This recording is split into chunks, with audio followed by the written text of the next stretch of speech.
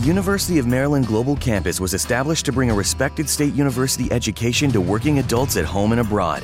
70 years ago, we sent professors overseas to educate service members and their families on military installations and on the front lines. Today, we're online because that's where working adults need us, that's where you need us. We'll support your commitment to being a successful student with services that fit your lifestyle, and we offer more than 90 programs and specializations for where you are and where you want to be. University of Maryland University College is now University of Maryland Global Campus. We go the distance because times have changed, but what we're made for hasn't. UMGC offers online support for veterans, including resources at the Veterans Resource Center, no-cost digital materials replacing most textbooks, virtual advising, transfer credits, and lifetime career services. Speak to our dedicated military and veterans advisors who can help you find the right degree for your career path. Visit umgc.edu. Certified to operate in Virginia by Chev. Hi, this is Jay Billis of ESPN, and you're listening to the ML Sports Platter. ML Sports Platter. All over the major platforms like Spotify, Google, Apple, Stitcher, Deezer, you name it. Download, subscribe, leave feedback, and a 5-star review. We are brought to you by Stanley Law Offices. Brian Comboy of Mass Mutual, New York State, and our great friends at Camillus Golf Club was there yesterday. Played 18 holes, sun and fun, and the greens were amazing, and it's really in impeccable shape. So make sure you stop in for a beer and a burger afterwards as well at Camillus Golf Club, the official golf course of the ML Sports Platter in and around Central New York. Traveling throughout the state of New York to try some new golf courses, put Camillus on your list. Well, I can't wait to talk some Islanders with this guy. Some Stanley Cup playoffs. We'll probably get into the Yankees, unfortunately, but he's just a super crazy, diehard Islander fan. We're going to talk to him about Nassau Coliseum, what that means to him, that building now, and what it's meant in his life. And also as a former sports media guy. Worked as a videographer for a very long time in sports television down for Bright House in Florida and Empire Sports Network in Buffalo, where we met when I was a youngster at St. Bonaventure. Let's bring in my man, John Kilb. Kilby, what's up, bud? Oh, Mike, man, it's fantastic to join you. Thank you. You must be just losing your mind over these Islanders. I mean, what a run. What do you see in this team? How did they get here? Well, it starts with the front office and the coaching staff. I mean, Barry Trotz came in and just brought a winning mentality, and Lou Lamoriello the same thing. There were so many years that the Islanders had this great record, but come the trade deadline, stood there and did nothing while Pittsburgh and Washington would make the moves that would get them past the Islanders come the playoffs. And this staff and management is not going to stand for that. They went out, they picked up J.G. Pageau last year at the deadline. This year they go get Palmieri and Zajac, and it really shows, I think, the other players that, hey, we're serious about this, we expect to win, and we're going to carry this through. Second straight year in the conference finals, again against Tampa. Tampa's got a great team. You got to really admire the way they put a team together, too. But, boy, the Islanders are all heart, man. I mean, there's some talent, too, but that team they're mentally so tough and work for every possession and everything they get. Does this team remind you at all, minus Dominik Hasek, of the Buffalo Sabres in the 90s? You covered that team. You covered cup runs. Does it feel like that type of mentality to you? It does. It absolutely does. Lindy Ruff brought a certain mentality that you can see that Barry Trotz also brings. And, going back to those Sabre teams, though, I mean, again, they worked hard and they had some talent, but it was always my opinion that Hasek really carried that team. Yeah. I mean, they're not in the Cup Finals in '99 without Dominik Hasek. They're not, not in the '98 Eastern Finals without Dominik Hasek. That team really relied heavily on Hasek being the best goalie in the world at that time. The Islanders, listen, they don't have that. They play great defense and they've gotten good goaltending, but Varlamov is not the guy that's, as great as he's been, he's not standing on his head winning games for them. them. Like they're winning in other ways. They're winning on offense, and they're winning by grinding and and puck possession, and it's a little different than Buffalo in that way. But you're right about the mentality that there's no, really all the forwards and the defensemen buy into a system where they work hard. You have to outwork the other team, and that's what they've been doing. John Kild, my good buddy, a former media man in his own right, a super fan of the New York Islanders, chatting here on the ML Sports Platter. That building, what's it like in there? My goodness, it's got to be a riot. It's unbelievable. It's as loud as it's ever been. It's only 12,000 fans. I knock on wood, I don't want to get ahead of myself, but it would be amazing to play a Stanley Cup final in front of 12,000 fans. It's the last. I got so nostalgic at the last game. I was at Game 6 against Boston. To think that this is probably the end of that building, and really, it's the last of the old-time hockey buildings in the league. When Detroit moved out of Joe Louis, that was probably the next to last one, and these old-style barns are really something. Like, I miss it. Like, the Aud was constructed a little differently, but it had that old feel to it. Mm-hmm. Same with the old Boston Garden. Same with, the old Igloo in Pittsburgh. I've been to all those buildings, and boy, I miss the Cap Center in D.C. Like, these old-time hockey buildings that just don't exist anymore. Now they build stuff up to have suites and this and that, and the fans are spread out. It's not like it used to be. I'm going to really miss the Nassau Coliseum, man. It's what I grew up on, knowing hockey, and until, that was my younger years. And then when I went to college at Fredonia, and I started going to Sabre games at the Aud, I fell in love with the Aud. I'm sure a lot of people up there, remember it well and miss it. It was, that was a great building to go to as well. And, I'm definitely going to miss the Nassau Coliseum. I'm glad that the Islanders have put this run together this year and given the fans, that one, and the Coliseum itself, one last, postseason run. Unbelievable atmosphere. Watching on television is a blast. I can't imagine what it's like being there, and it creates energy and so much excitement for the next game. You're chomping at the bit when they play again. And really, I just think the Stanley Cup Finals, I think it's the best playoff in sports. And I also have been watching all these games religiously, and it's just been so enjoyable. And so it brings me to this. You're so on one end with the Islanders, and then on the other end, the Yankees. Isn't it amazing how different that feeling is for you right now?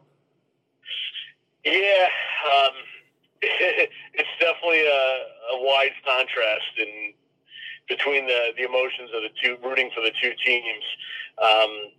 The Yankees, they're pathetic. I don't understand the expectations that people have every year for them.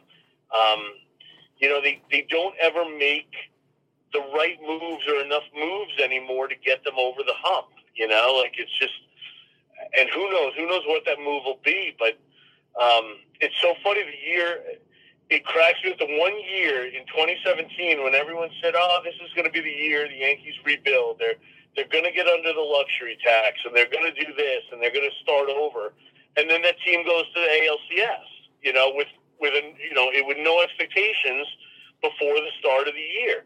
And then everyone assumed that because, Judge came up and Gleyber Torres came around and Gary Sanchez, that, hey, this team was here to stay. But, those guys haven't, not to knock all, but, the production hasn't been there that people expected. Not like their rookie years and their early years. And it's been a struggle. Like they have talent and they're good enough to win games and get to the playoffs, but they're just not.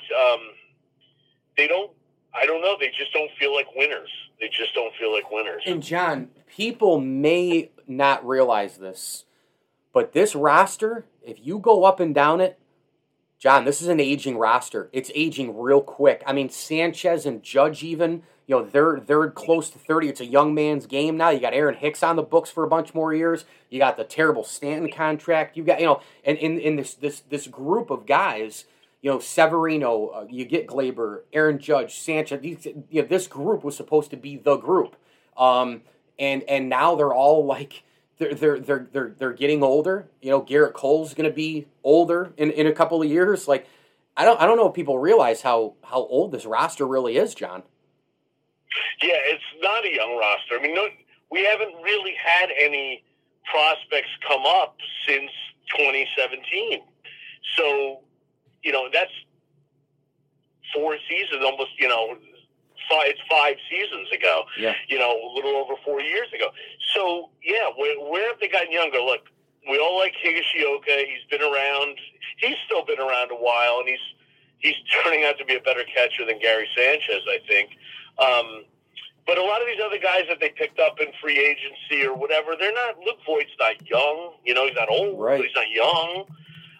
You're right. It's they haven't produced the really like the 19, 20, 21, 22-year-old stars that you see coming out of organizations like Atlanta and Tampa and Cincinnati or Cleveland. Like there's those teams with the small markets and the small budgets that rely on player development. They're the ones that have these players. The Miami Marlins, look what Jeter did with them. I mean, they got to the playoffs last year with a roster that nobody could name. Yeah.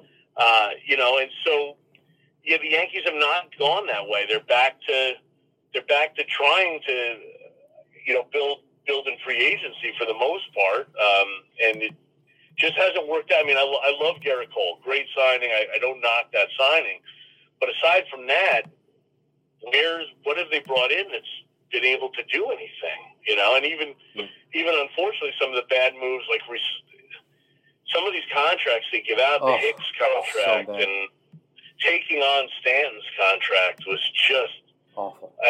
You and I had talked about it many times. I mean, we were finally out from under the A-Rod contract, and then they pick up Stanton, and we're right back under the same contract of a guy that's making $30 million a year, and in year 4 and 5 is basically done, washed up, right? And we're still carrying multiple years at $30 million. So it doesn't look good. It doesn't look good. In the couple minutes I have left with you, I mean, you and I obviously agree. You gotta get rid of Cashman. Boone's probably not a manager. He's just not cut out for this. Plus, he's a puppet. But who's above those guys? Who's above everybody is the owner. Where is he? I mean, does he care? I guess as long as the ratings are coming in and they're making money, who cares? I mean, where the hell's Hal? So yeah, he's down there, I guess, in Tampa or somewhere, and doing nothing. Just sitting back counting money. That's it. He's not.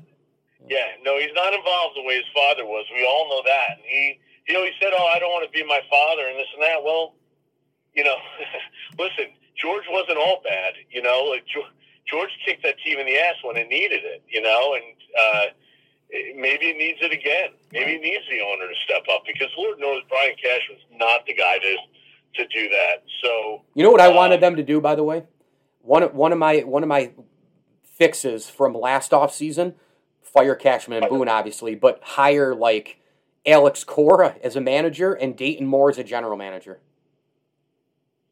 Yeah, it would have been nice. I think I would have wanted that. But the Stanton contract to me is, from a roster standpoint, John, they just, you said it a little while ago, Cashman brought him in, and now they're literally hamstrung going out and getting other guys because that contract is so bloated, and that's a Cashman thing, and that is another Cashman, like, what are you doing, dude? What are you doing? Yeah. A DH should never be the highest paid player on your team. Like, that's just pathetic. I'm sorry. Like, they got to go back to, build a roster of guys that can play, and then the DH can be a veteran guy that you plug in that can hit, like when you look at the great DHs like Edgar Martinez and Poppy, like, I mean, when Poppy came to Boston, he wasn't nearly making any money. He came as a free agent making a little bit of money. And Edgar Martinez, those guys eventually, because of the length of their career, were able to make some money at the end, but they weren't always high-paid players. You got to look, when you look for DH, you look for a diamond in the rough. You don't go pick up some guy for $30 million and, within 2 years he can only DH. That's just, it's terrible. It's a really terrible job by the front office to make a move like that. Not to know that Mike Stanton's contract was just abysmal and never should have been on the books with the Yankees. John Kilb, thanks a lot for doing this, man. Really happy for you with the Islanders, and we'll see what the series here the rest of the way brings, and I'll talk to you real soon, man. You're the best. Thanks, Mike. Take care. The ML Sports Platter is brought to you by our great friends over at Stanley Law Offices, the Vince Aguirre Consulting Group, and Welch & Company Jewelers. Shop the showcase today at welchjewelers.com. Wedding rings, engagement rings, bracelets, necklaces, watches, you name it. The official jewelry store of the ML Sports Platter is Welch & Company Jewelers. Tip of the cap thank you as well to the Swan and Whitaker families as well as Prestwick Golf for their support of the ML Sports Platter. Let's bring in the New York Yankees beat man and insider for MLB.com, who also has a brand new book out, major bookstores, online where books are sold, The Bronx Zoom, Inside the New York Yankees' Most Bizarre Season. It is Brian Hoch. You can follow Brian on Twitter at Brian Hoch. That's at BRYANHOCH, as he says in the Twitter timeline. Rhymes with Coke, of course. Brian, welcome aboard. Thanks so much. And you've had some fun with Aaron Boone recently. We'll get to that, but break down the book more so than this current pathetic Yankee group. How are you, Brian? Doing great, Mike. How are you? I'm well. We'll get to the current Yankee situation. I know you had some fun with Aaron Boone recently, but this book that's out right now is part of what we've been dealing with as a country, as a world for the last, I don't know, whatever it's been, 16, 17 months. You kind of take it into a Yankee world, right, and into a bizarre season for the Yanks. How weird was it for you covering this team in 2020? The absolute strangest season I could ever have imagined. None of us could have ever pictured what 2020 would look like. And, I was with the Yankees in spring training when the world went upside down and the players came off the field March 12th, and there was going to be no time. They told us opening day would be delayed by at least 2 weeks. Well, as you know, it wound up being a whole lot longer than that, and they didn't get back on the field until July. There was a long period of time where I figured I'm not walking in the Yankee Stadium during 2020, and obviously they came back up north for summer camp, and I think it was just a remarkable achievement that they were able to pull off that season. And looking back at it, getting a chance to talk to most of the players, the front office executives, everything that it took to pull this season off in the middle of a pandemic with the social justice movement happening and Black Lives Matter, and also this presidential election that none of us could take our eyes off, and people had strong opinions on both sides. There was just a whole lot going on, and they were able to pull off a baseball season and give us some entertainment to cheer about. And, there was definitely a lot to cover there, and hopefully we did it justice in the book. So one of the things that I heard over and over and over again on radio shows, podcasts, etc., articles, reading as well, the beat guys really struggle because the relationship, and I guess reporters in general, but the relationship building of newcomers to a team or guys who you knew coming off of the previous year or years, you couldn't get in the clubhouse, you couldn't talk with them, you couldn't see what their morning was like, or, maybe a player bought a new dog, or, whatever the case may be. You didn't have those interactions. That's tough for you, because I know that's a big part of your gig.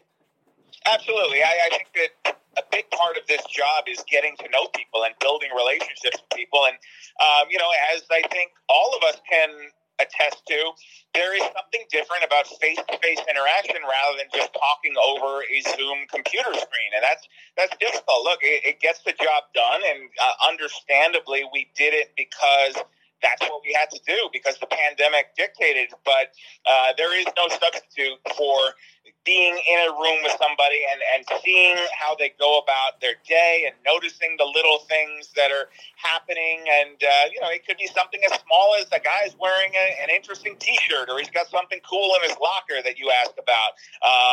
I remember back when I covered the Yankees in 2009, A.J. Burnett had a little Buddha in the top shelf of his locker, and that became a story one day because it turned out to be his lucky charm, and it had a whole backstory to it. So you're not going to get that kind of flavor over Zoom. I think what you're getting is a lot of the vanilla stuff because these guys are in essentially a TV studio with a PR representative sitting right next to them. You're not going to get them to open up as much as you would if it was a one-on-one conversation at their locker. Go get it, Amazon.com, online where books are sold. Major bookstores, The Bronx, Zoom, inside the New York Yankees' most bizarre season. It's the definitive chronicle of a chaotic and unforgettable season featuring a heartfelt forward from opening day starter and lifelong Yankee fan Garrett Cole. The author is Yankees beatman and insider for MLB.com, Brian Hoke. Brian, what do you hope people say about the book when they get done reading it? I hope that what people come away with it is an appreciation for the human aspect of this game and what it took. Because, in a lot of cases, a lot of these guys had to hug their wives and kids goodbye and then go off for the entire summer. I remember talking to Zach Britton, and Zach gave me a lot of time for the book after the season was over.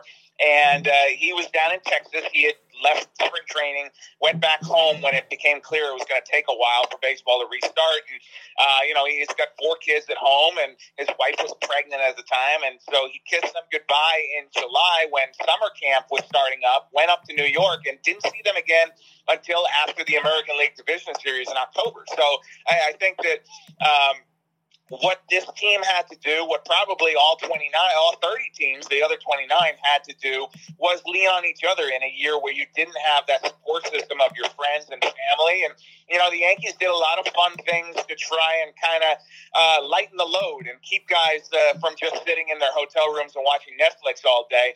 They every hotel they went to, they tried to rent out a big ballroom, and they would get whatever kind of arcade games in there, ping pong tables, Papa Shot basketball. I found out that Brett Gardner was a real hustler on the ping pong table, and he was driving everybody nuts with that stuff. So they did try to make it as light as they could in what was a very heavy year. So how do you explain the 2021 New York Yankees right now? Inconsistent. I guess consistently inconsistent would be the way I would put it. The most glaring difficulty this team has had is scoring runs. In spring training, I was in Tampa the whole time, and it never even crossed my mind that this team could have a problem scoring runs in this division.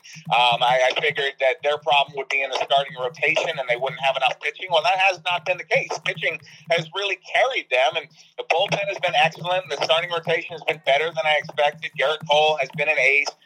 Corey Kluber pitched well, threw a no-hitter, and then disappeared with injury. But Domingo Germán has stepped up, yesterday not included, and been one of their most valuable pitchers. So really, the pitching side, you can't point too many fingers there. I point my fingers at the offense. And other than Aaron Judge, nobody has really had a complete season there.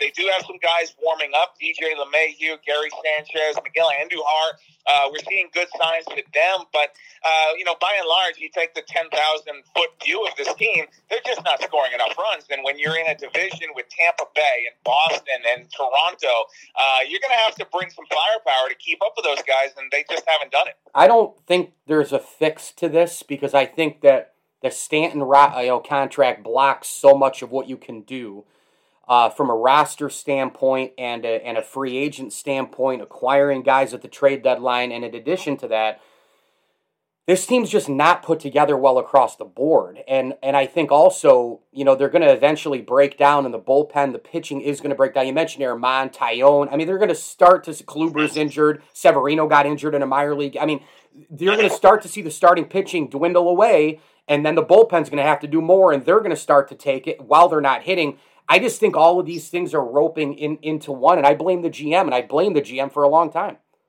Yeah. Other than that, Mrs. Lincoln, how was the play? Yeah, exactly. Yeah. No, you can definitely paint a dark picture of a summer ahead with non-competitive baseball. And honestly, in my position, I hope that's not the case because I have to watch all these games. So I want the Yankees to be entertaining and competitive and to get back into this. But really, at this point, if you look at what their record is, they're 33 and 32 through 65 games. They're off to one of their slowest starts, I think, in 5 years now. They're on pace for an 82-win season, and that is just not going to get it done in this division. So unless they can catch a hot streak here where they can win 8 out of 10, 9 out of 11, whatever it is, to really make up some ground here and get back into it, they're going to get left behind because Tampa Bay and Boston are showing no signs of slowing down. Toronto, they've got a big series coming up in Buffalo where they did not play well last year up at Salem Field. So, the road does not get any easier here for the Yankees. They're going to have to dig from within and fix this problem. And, Brian Cashman may be able to make a move or two, but I don't think that's going to fix everything. They need 24 or 25 of these guys to really start competing the way they're supposed to. Do you find, though, it's interesting, you say you want competitive baseball for what you do in your job and all that, but do you find, though, that there's more interest, there's more being triggered and questions and barking about the team when they're doing what they're doing now? I mean, is it equal part here? Because when they're not good or something happening, people blame the payroll. Yankee haters come out. Fans, every fan's got an answer for how to fix the roster. Talk radio's going bananas. Your articles are probably spiking. So which one is it? Is it when they're successful or when they're crapping out here? Which one triggers more of an audience impact and interest level from your standpoint? Well, look, we all slow down on the highway when we see a wreck, right? We all kind of rubberneck at it. So I think there is some of that. But I think by and large, of course, Yankee fans want to see a team winning. That's what you see the passion coming through here. And guys are frustrated. Teams, the players are frustrated. They keep talking to us about it. So you can only imagine how the fan base is feeling. But when it comes down to it, at the end of it, the Yankee brand is built on winning baseball and winning championships, and that's what they talk about all year long, championship caliber baseball. And this was a team that was built that they thought should win the division in the American League East, go into the postseason, and get back to the World Series, where they haven't been since 2009.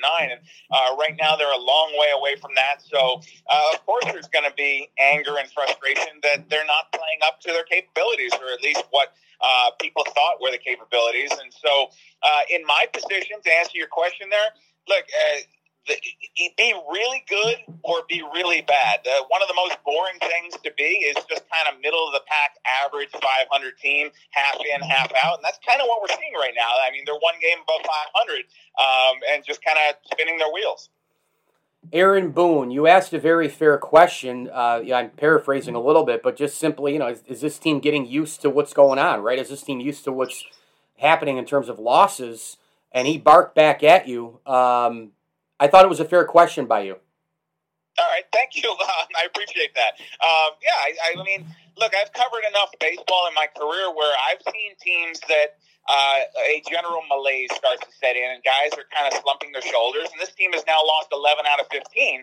And you start to wonder if guys are just accepting what's going on here. And so I thought Boone reacted the way you would want him to react if you're a manager, if you're a Yankee fan, because you want your manager to stick up for his players. And but I thought that it was a point that should be made here. And look, I got a reaction. I'm sure that every newspaper used that quote, the reaction. So I guess that was a good thing there. And maybe that winds up being their new savages in the box kind of thing. Maybe it's their rallying cry, and they can all say that, that big bad Brian Hoke, he started all this, and he got us fired up. I mean, if so, I'll wear that. I'm a big boy. I can take it. So, but yeah, no, if you're a Yankee fan, I think that that's what you want. You want to see some fire. You want to see some emotion. And just coming into the Zoom room every day and saying, oh, we're close. We're going to turn it around. We'll get there. I saw some good signs. I don't think that's going to cut it. Yeah, it's the same. It's the same crap every year, every game, every post game, every cliche, everything. Adding a Y to everybody's last name and all the nonsense and bobbleheading to the front office. It's getting so old. I got one more on the book, and I'll let you run. If we have to go through what we just did with coronavirus or another by a different name pandemic or something else that's a challenge that's similar to COVID-19, how do you think you'll prepare in covering for, covering the team and what to look out for and different strategies, whatever the case may be, patience, whatever it might be, roll it all into one here, Brian. How do you think you'll use the experience of being a beat man for the Yankees during the crazy times of the Yankees in 2020 for a future challenge? That's a great question. Nobody's asked me that yet. I think that, look, this is a once-in-a-century pandemic, right? You have to go back to the Spanish flu of 1918. So none of us had any experience in what the heck was going on last year, and there was so much misinformation and so much panic, really, on that. So I think that the fact that we've all been through it now, look, if this pops up again in 5 or 10 years, I pray that doesn't happen. But if it does, I think there was a long period of time where we were wondering, are we supposed to be wearing masks? Like, what are we supposed to do here?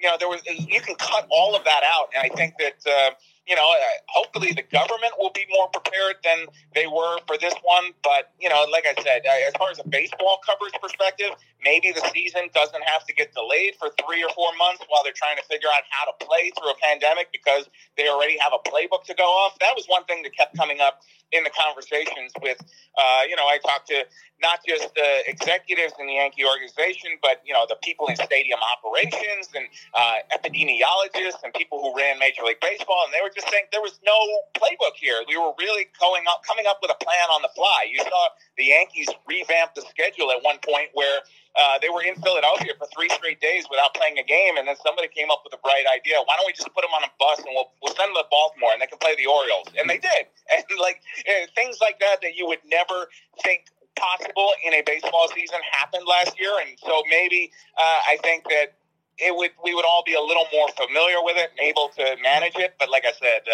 hopefully we never have to go through anything like that again. No doubt about it. He's the Yankees beat man and insider, MLB.com, on Twitter, at Brian Hoch. That's at BRYANHOCH, Brian-Hoch.com. Go get the new book. It's called The Bronx Zoom, Inside the New York Yankees' Most Bizarre Season. Online where books are sold, major bookstores. A forward by Garrett Cole. Brian, I've always enjoyed our chats through the years. Keep on keeping on here. You do amazing work. It keeps getting better, and appreciate the time here, pal.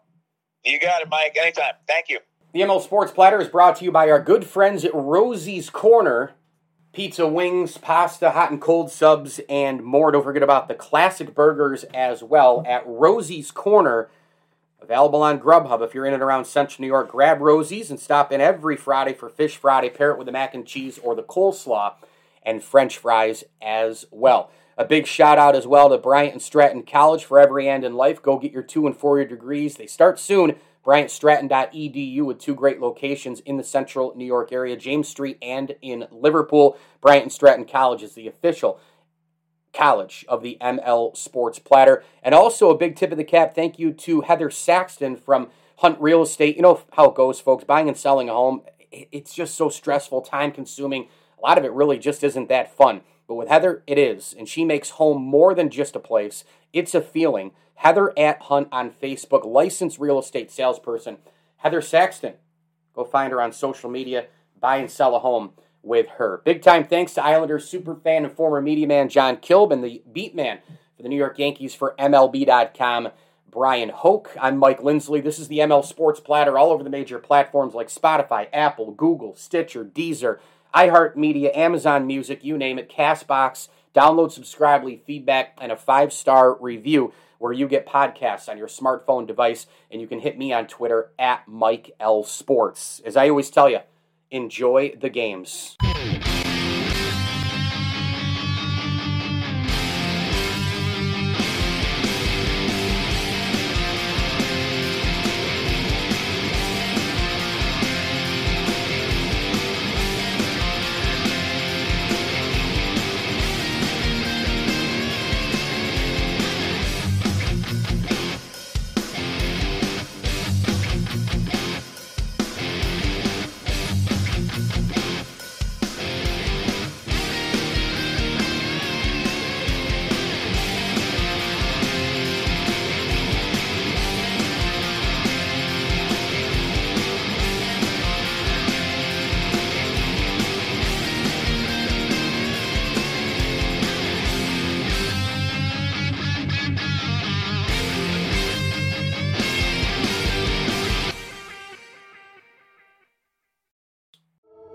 Cloud is powering tomorrow's transformative missions. Federal agencies are partnering with SAIC to help them meet these critical moments, where bold moves require confident blueprints, where you can accelerate transformation through consistency, where you can innovate forward and never look back. SAIC quickly and securely migrates large-scale workloads to the cloud with the confidence you need to assure your mission. Learn more at SAIC.com/cloud. Cloud is powering tomorrow's transformative missions. Federal agencies are partnering with SAIC to help them meet these critical moments, where bold moves require confident blueprints, where you can accelerate transformation through consistency, where you can innovate forward and never look back. SAIC quickly and securely migrates large-scale workloads to the cloud with the confidence you need to assure your mission. Learn more at SAIC.com/cloud. Thank you for listening to Believe. You can show support to your host by subscribing to the show and giving us a 5-star rating on your preferred platform. Check us out at Believe.com and search for BLEAV on YouTube.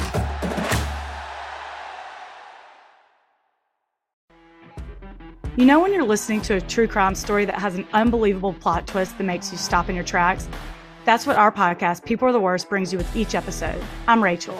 And I'm Rebecca. We're identical twins who love true crime cases that make you say, didn't see that coming, and we hate the people responsible for them. Listen to People Are the Worst now on Apple, Spotify, or wherever you get your podcasts.